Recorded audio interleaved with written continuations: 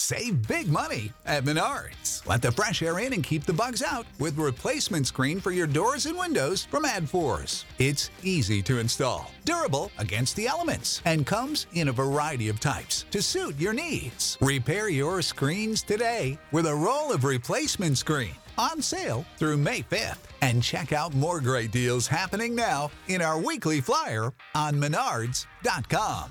Save big money at Menards.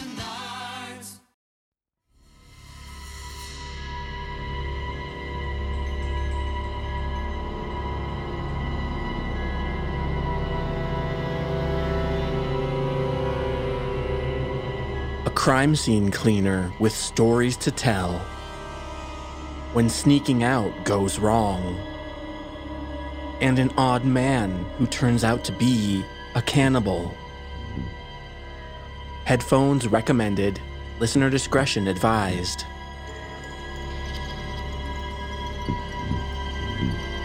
Welcome back in, everyone. I'm your host, Chad. You're just moments away from true tales of terror that will leave you breathless. So brace yourself. This is Disturbed.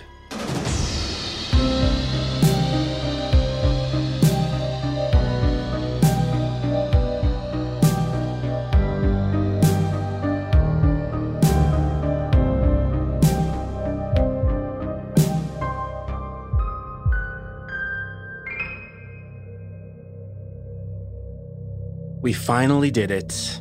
We're on to 2021. A new year and a fresh start. But horror doesn't stop just because of a date on the calendar. And because of that, we carry on. Imagine being a crime scene cleanup tech. The things you'd see on the job would be hard to describe at times. But luckily, we have Reddit user Testically620 to tell us all about his experiences in the field. Performing this experience is Tom Aglio.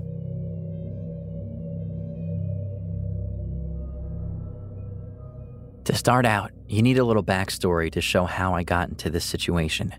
When I got out of high school around 2003, finding a job was difficult, so I took whatever horrible jobs I could to get by. When I found a job cleaning fire and water damage full-time, I was excited to have steady income and start saving. But this quickly turned into a nightmare that I had to endure for almost 2 years. The company I worked for put me on my first job, which was a water damage claim, where a basement flooded with sewage. So after a few days of work, we finished and it was on to the next job. My boss then called me into his office the next morning and told me about a special crew that he was setting up and asked if I would be the crew leader supervising 3 other guys that were just hired. I found this strange, as I had only been working there a total of around 3 days, but figured my work ethic was already paying off and I would get a raise. I only made $10 an hour to start. Not only did I not get that raise, but I got no training in the new position other than a work van with cleaning material, and the phone numbers for the 3 new guys that also were hired in to do fire water damage cleanup. The boss told me what tools were best to use and what cleaning products to use to sanitize, along with where everything was located in the van, with hazmat suits and respirators, but he was vague about what kinds of things I would clean up. He just said the situations were always different and I would get detailed instructions each job. He called my position CSC crew leader. The boss told me that I would never have to see the deceased, as the coroner would have the remains gone by the time my crew got there, and to use my logic to determine what needed to be removed from the homes and what could be cleaned. The first job I had in my new position, which the boss told me about when I got to the office, was cleaning up the remains of an elderly man or woman who died in their house and had been laying in chair. When we arrived, the coroner had me come inside to show me a few things that were considered hazardous material and needed to be removed due to the risk of disease. I guess my boss knew a few people from the county coroner's office, and much of the work came from their recommendations. Not only was the deceased still in the house, but was fully visible to me and the other guy, and you could smell the rot through the masks as the house had no AC, and this was mid-June. The coroner was backed up and waiting on additional people to show up to load the body as it was falling apart. And I call it the body because I honestly couldn't tell if it was male or female, and was trying not to look too long as it was disturbing. The other 3 guys I worked with handled it well, but 2 got sick from the smell and had to go outside to puke.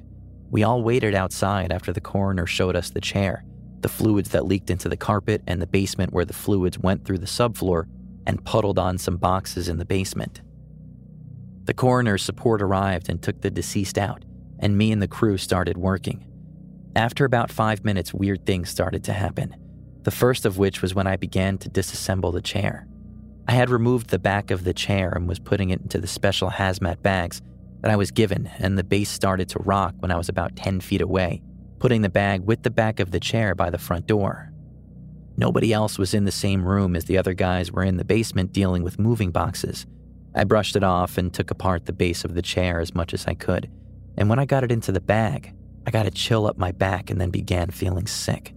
I just figured it was the shock of what I was cleaning hitting me and pushed on, even though the chill was strange as I was very hot and full hazmat in June. Next was removing the carpet and assessing the floor to see if it would be able to be cleaned or if I had to remove a section of the floor.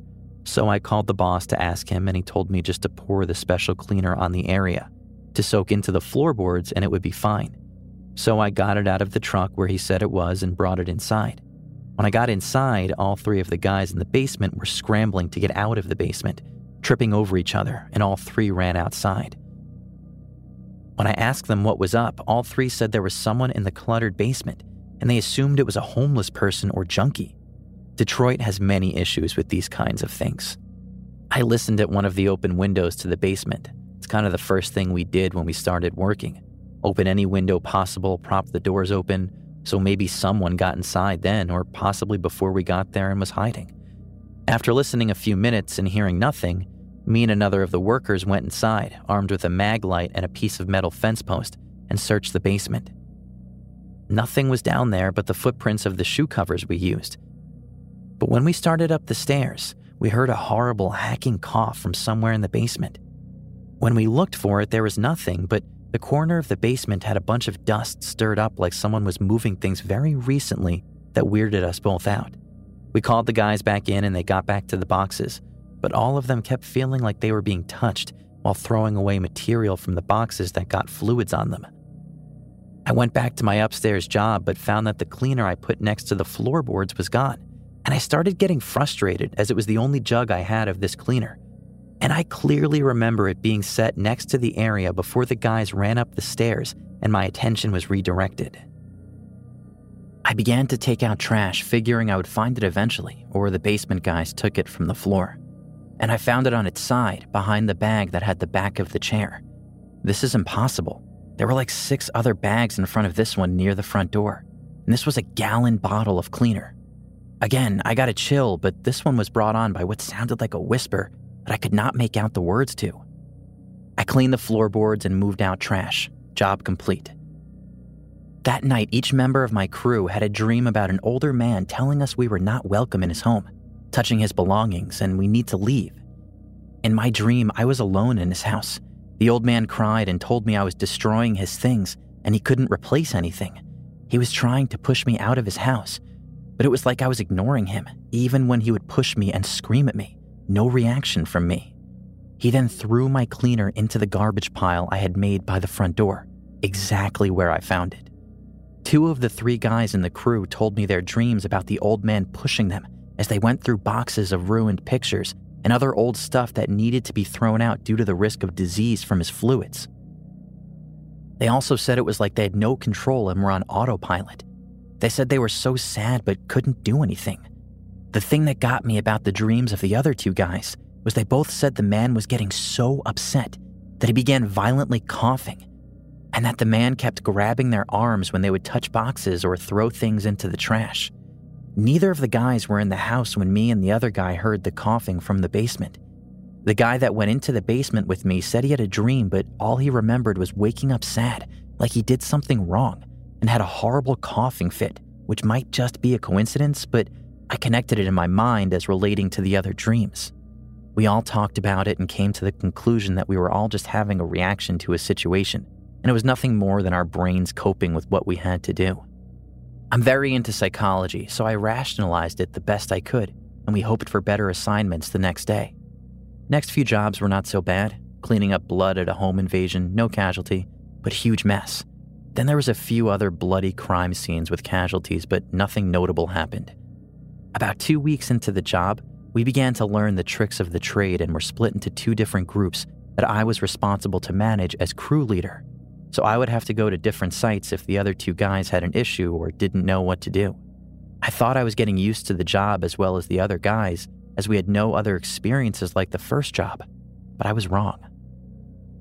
The next job that there was activity was a suicide of a man that was middle-aged. The coroner had already removed the body, but it was a mess. The guy had shot himself with what I think was a large caliber handgun or shotgun, as the spray was everywhere in the basement in like a second living room. There were skull fragments lodged in drywall, brain matter all over, and again, he was not found for a bit, so the smell was horrible. To make matters worse, the family of the man had come over and were crying upstairs, but the vacuum noise helped to cancel out that. While I was cleaning, the power to the lights went out and it was completely pitch black. This was strange because my vacuum was still powered. My crewmate started screaming at this point, so I turned off my vacuum and climbed off my ladder. I thought maybe he touched a wire to the lights, but when my vacuum unit was turned off, he was still screaming, and I could hear things being knocked over. I started fumbling around for my flashlight on my tool belt and yelled for my friend asking what was going on, but all I got back was panicked screaming. Then I saw in the pitch black something darker that was moving in my direction, and I will admit, I freaked out. I slipped trying to back up, still looking in my belt for the flashlight, and found it when my back hit the basement wall. I turned on the light aimed at the blackest shape I have ever seen, and when the light turned on, I saw the shape of a man wearing a flannel shirt, beard, and an expression like he was about to attack me. Then it was just gone. My crewmate was behind where the entity was, sitting on the floor rocking with his hands on his head. When I approached, he picked up his flashlight off the ground and turned it on, then ran up the stairs and outside and threw up. I followed behind him asking if he was okay and why he was screaming. I thought I just imagined the entity and the man because his screaming scared me. But he told me that he was scrubbing the wall and felt something pulling on something in his tool belt, and he thought it was me. But when he turned around, the lights went out and he was engulfed by what he said was like dark smoke, and he immediately could not breathe and was struggling to move. He managed to pull his flashlight out, but it was knocked out of his hand like his wrist was grabbed with force, and he managed to scream. When he screamed, trinkets started falling off an entertainment center that was about 3 feet to his side, and the black smoke moved back, but he was close to passing out from exertion. He also said he lost hearing and didn't know that any noise came out when he started screaming, and that the stuff falling off the shelves was landing on him, and that's why he was covering his head. And he said it felt like a weight was lifted off him when the dark smoke backed up, but he felt sick right away, and the light from my flashlight made the sick feeling increase. We took an early lunch where he just sat there, pale as ever, and didn't say much other than he said he breathed in that smoke and didn't feel right. I got him some Gatorade and his color started to come back. I never told him I saw a man when I turned on my light because we still needed to finish and I didn't want to put that in his head since he never mentioned seeing it. When we went back, the lights in the basement were on again. Half the things that fell from the shelves were back on the entertainment center, and the TV was on baseball. There was also a different smell in the room, similar to burnt hair. My worker stayed a half hour, got sick again, and went home for the day, leaving me alone to finish, which I didn't want to do but had to do as the other guys had their own job. After cleaning up everything with my vacuum, I began scrubbing the old blood, which is hard after it congeals. Mix in brain matter and it's like glue, even with the cleaner. While I was finishing up, I kept seeing the shape of a person always in the side of my vision. Each time I would smell that strange burnt hair scent, and a few times I also felt like a force was pulling at items on my belt. Not sure what item, as there were several things in my belt. When I finished the job, I went to use the bathroom upstairs, and in the hallway along the way, I heard like muffled crying or moaning. I froze up and stayed, still thinking maybe a family member had come back, and when I panned around, there was nothing. But I saw a picture on the wall of a man with a beard wearing a flannel. Several other pictures in the hallway of other scenarios of the same man, different flannels with deer or fish or family. I had not seen a picture of that man as I had not been anywhere else in the house with a bathroom, nor did I use the bathroom downstairs because pulling off the hazmat stuff is a pain. As I was securing the house, closing all windows, locking doors, and shutting down every light but the front porch light, I saw the front curtain move and again saw the darker than black form in the front window. The last experience I will share in this thread happened mid-July in a very bad area in Detroit. There had been an incident where a guy supposedly tried to abduct a child, was stopped by people in the neighborhood who beat the man very bad, and he escaped to his house, where the neighborhood people quickly called police and civilians surrounded the man's house to prevent escape. The police response time in this area is horrible. The people were throwing rocks through the man's window and damaged his car. The man was hurt bad by the mob and was hurt by a rock or glass and died in the home. This is assumption by DPD, from what the police officer told me.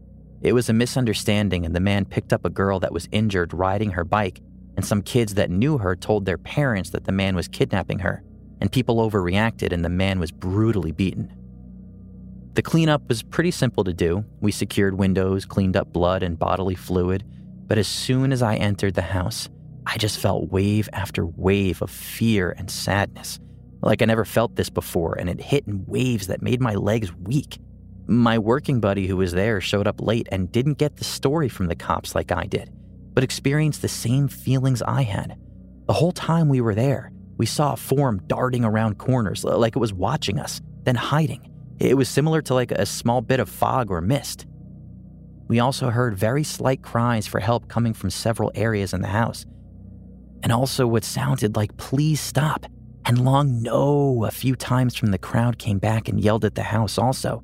And when this was going on, the activity in the house increased, and we could hear running footsteps going up the stairs, a door slam, and it sounded like the front door would open and close, but we never saw any of the doors move.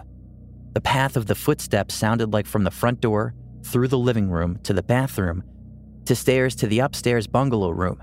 The part that really got me was I could feel the floor impacts that felt like the vibrations of someone running past me when I was cleaning the areas. And each time I would be hit by one of those waves of fear and sadness. When we left the house, there were a few people on porches hanging out like as usual during summer, and the people were still hostile and yelling random things but directed at us as we loaded the van and took off hazmat suits. We ignored this, but before we had loaded all the material from the house into the van and locked the house, the front door slammed hard enough to sound like a gunshot, which scared me and my crew member, along with the people on the front porch to the point where they went inside. The front door deadbolt was somehow locked and we could not get it open. I think it was a different key than the knob. So we ended up leaving several boards in the house that were left over from boarding a few of the windows. The feeling of relief when I left the house was like night and day. Inside, I was anxious, scared, paranoid, and just really down, which could be due to knowing the story, but when I got outside, it was like flipping a light switch. I immediately felt better, and me and the other guy in my crew were joking and laughing about dumb stuff and normal 19 and 20-year-old shenanigans. I have many of these stories written down in detail in a journal I started after the first 3 months of working at this job. I talked to the guys on the crew and got other strange stories from them too. I know that some of this could very well be formed by my subconscious mind to cope with traumatic situations, but some of it has no explanation. And when I hear other members of my crew tell me their stories when they haven't been influenced by mine, that is a horse of a different color. When I have time, I will pull out the journal and give more of my experiences. The job got way worse when I started the journal after 3 months in. Several experiences with what I think was paranormal, many situations that stressed my mental state, to the point where my mask of sanity started to slip. In the end, I worked at this place for almost 2 years, and of my crew, all died.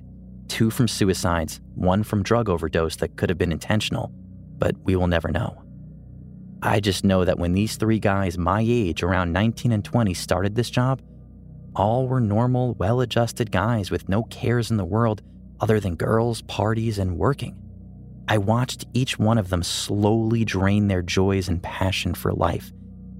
And I know this sounds bad, but each one that died was considerate enough to die in a clean way. Most likely so another person wouldn't have to see the horrible thing that we all saw so often.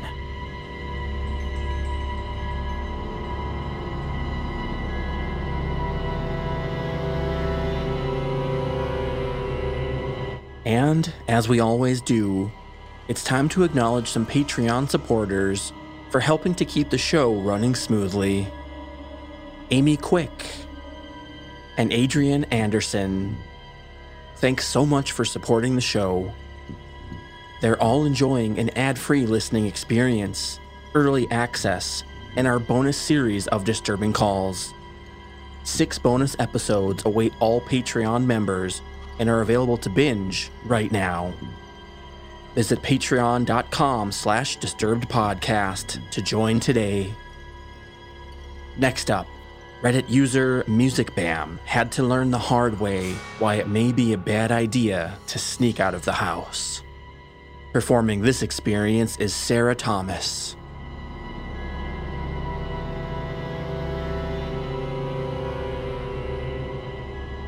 To start this off, I'd like to give a bit of context.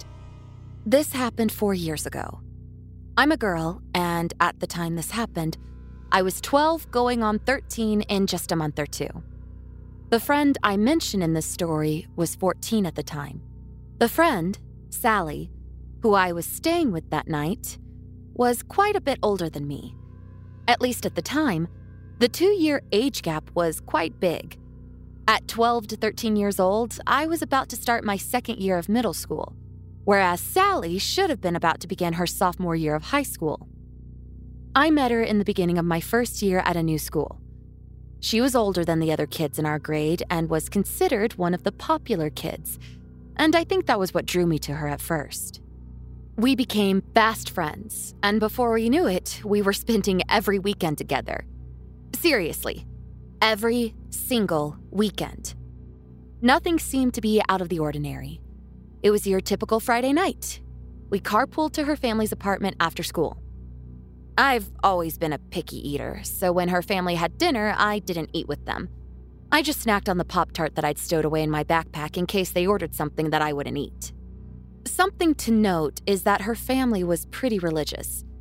I wouldn't go as far as to say they were fanatics, but they didn't allow their kids to watch horror movies or anything that was rated PG-13 or older. It didn't stem from the desire to protect them from something inappropriate. Sally's mother had an irrational fear that scary movies had satanic messages. We asked to watch The Purge, and her mom obviously said no. After some negotiating, she agreed to let us watch Hunger Games instead. After the movie, Sally and I went to hang out in her room. She put on some music, and being the age we were, we gave each other makeovers. By the end of it, we were looking much older than just 12 and 14. This part of the night is when things started to seem off to me. Despite being my best friend at the time, she was manipulative and got off on putting me down. She had a habit of talking to men online and lying about her age. She showed me some texts between her and the man she was talking to. I can't give you an exact recount of them, but they consisted of him trying to convince her to meet up with him and just the usual things you'd expect from a creep online. According to him, he was 19, tall, and blonde with soulful blue eyes. Once I saw the texts, I asked if she had a picture of him. Something didn't sit right with me after seeing the messages. She showed me what he looked like, and he was very clearly not 19. This man was at least 40 and looked like he lived in his mother's basement. Then we got a call from him. Sally answered without hesitation, and when I heard the voice on the other end of the call, I felt like I was going to be sick. "You're so pretty. Why don't you come meet me?" he asked. Sally said that she couldn't because she was spending the night with a friend.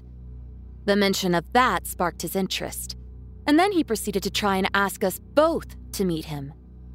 Sally, lacking any common sense, said yes. Thus began her plan for us to sneak out and walk 15 blocks to meet him in a deserted McDonald's parking lot. I didn't want to go. I was raised on stories of what happens to teen girls who meet random men from the internet in person. But after adamant pleading from Sally that she didn't feel safe going by herself, I agreed. We took our phones with us for the walk. I had a kitchen knife stuffed in my bra in case something were to happen and I needed to defend myself. The route we had to take to get there didn't have very many street lamps, and there weren't any houses. We were surrounded by trees on both sides of us. When we got to the parking lot, the only car parked nearby was a black, beat-up 2000 Toyota Corolla. The car was still running when we got there, and from what we could tell, there was more than one person inside. The man from the picture got out of the front passenger seat and left the door open behind him before approaching us. I turned my flash on so I could see, and he was obviously on something. I can't tell you what kind of drug it was for the life of me, but his eyes were so wide they looked like they were about to pop out of his head. He was jittery and kept twitching. I became very conscious of how big he was. Maybe 6'2", around 280 pounds. For reference, my friend and I did not look our ages, even without makeup. I'm about 5'2". My friend was pretty tall, probably 5'6" or 5'7". We were both significantly smaller than him. The man reached out for us and caught my friend by the arm. I went to get my knife as quickly as I could, and that's when I saw his friends getting out of the car. He invited us back to his car and offered us booze and drugs. But after seeing my knife and that I was ready to call the police, he released my friend. I took Sally's arm and ran faster than I ever had in my entire life. We took the long way home to avoid them finding out where she lived, in case they were following us. Once we got there, her family was still sound asleep. We locked all the doors, closed the blinds, and blocked him on everything. There wouldn't be any sleeping that night. We were constantly peeking out the window, and to our dismay, the same Toyota was circling around her apartment building. Not once, not twice, but 3 times. I never mentioned any of this to my parents out of fear of getting grounded or in trouble. I'm 16 now and they still have no clue. I still get nervous when I see a car similar to the one from that night. As for Sally, her parents never found out either. We agreed to never speak about it again. Thankfully, she moved into a new house just a few weeks after that happened. Safe to say Sally and I haven't spoken in 3 years. She was pissed at me for ruining her night, and our friendship didn't last for long after that. We had a pretty bad falling out, but looking back on it now, it was definitely for the better. So, to Sally, thank you for teaching me a very valuable lesson and making me realize that some people are best just left alone. And to the man and his friends who tried to prey upon 2 young girls, let's not ever fucking meet again.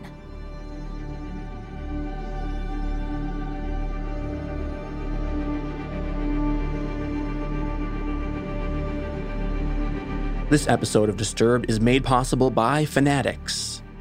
Fanatics is the world's largest collection of official fan gear from all the leagues, teams, and players you love.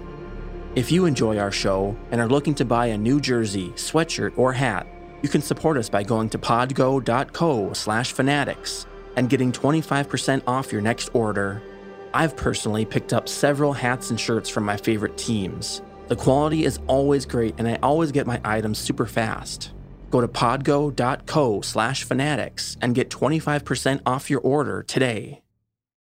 Step into the world of power, loyalty, and luck. I'm gonna make him an offer he can't refuse. With family, cannolis, and spins mean everything. Now, you wanna get mixed up in the family business. Introducing The Godfather at ChumbaCasino.com. Test your luck in the shadowy world of The Godfather slot. Someday, I will call upon you to do a service for me. Play The Godfather, now at ChumbaCasino.com. Welcome to the family. No purchase necessary. VGW Group. Void where prohibited by law. 18+. Terms and conditions apply. My name is Bill Huffman, and I am a former Cleveland news producer, and I am now the host of the podcast, Who Killed?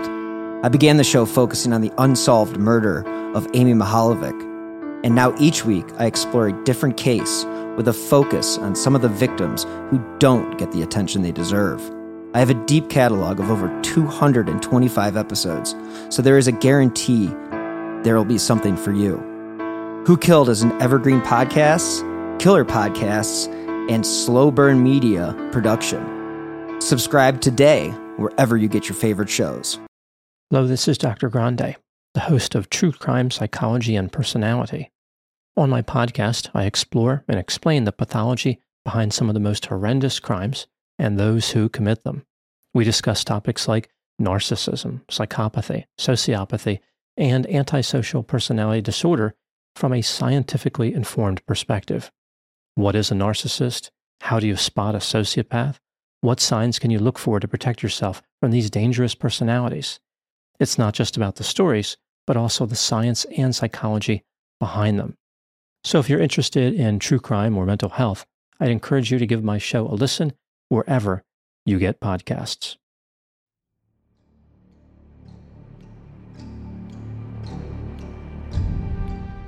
Now back to the show.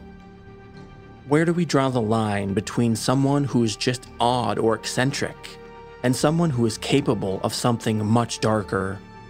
Reddit user Anna Molly Lives had an experience with a man that was on the wrong side of that line.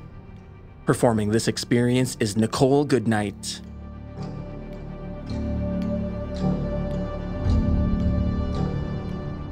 A few years ago, I worked at a small local pet store during college. I was one of 2 women who worked there, and we didn't generally work at nights together. The store kind of specializes in saltwater fish and reptiles in particular. So it wasn't too odd to have newbie reptile or aquarium people or people looking to just learn some more before actually getting a little companion. About a year into me working there, this one man would come in and start asking questions about the bearded dragons in particular. I humored him the first couple times he came in and answered his questions for an hour and a half to 2 hours each time he came in. But then he just kept coming in. Not buying anything, not looking at other animals, refused to talk to my other coworkers standing right next to me. He was definitely a dude with a creepy vibe, but after about the 3rd time this guy came in and questioned me about bearded dragon mating habits for an hour, we all started getting uncomfortable. He knew my schedule because we were such a small store. I would call my friends and tell them to come hang out at the shop while he was there because he was just so persistent about talking to me, and only about the bearded dragons with the occasional, "Do you have a boyfriend?" or pickup line. I told him I wasn't interested each time and told him I had a boyfriend, even though I didn't. At first, we were all pretty forgiving, chalking it up to social awkwardness, but it started getting scary when he'd come in, look for me, not find me, but he'd find my car, with significant damage at the time and decorated, very obviously my car back then, and just hang out outside the shop. My boss and managers started telling me to hide out in our back employees-only rat-mouse room when he'd come in. My friends were weirded out. I was getting uncomfortable around him, and my coworkers were actively trying to curb his enthusiasm for coming in. I ended up quitting that job. About a month later, I'm watching the news with my dad, and oh buddy, were we in for a surprise. This same guy had been escorted off his ex's property in a local town by police, came back to the house the same night, and murdered her. When she didn't show up for work, her coworkers called for a welfare check. Police get there, he answers the door and tells them his name is Zeus, which it most definitely was not his real name. Lets the police in, and they found her in the bathtub on a tarp. They also found bloody plates, silverware, and pans in her sink. He had cooked and eaten parts of her heart, liver, and brain. He's still waiting for trial in our state, and his interviews clips of news people questioning him while the police are escorting him to court are just bonkers. He tried to claim demonic possession at one point. He had previously murdered 2 people and had been released from prison before moving to our area. Trust your instincts about the people you interact with. People are wild. Let's definitely not meet again.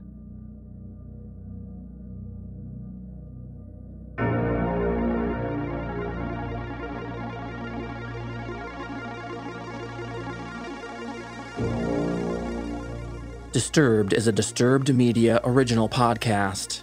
Musical score by White Bat Audio, Co.ag, and Kevin Hartnell. Thanks for listening.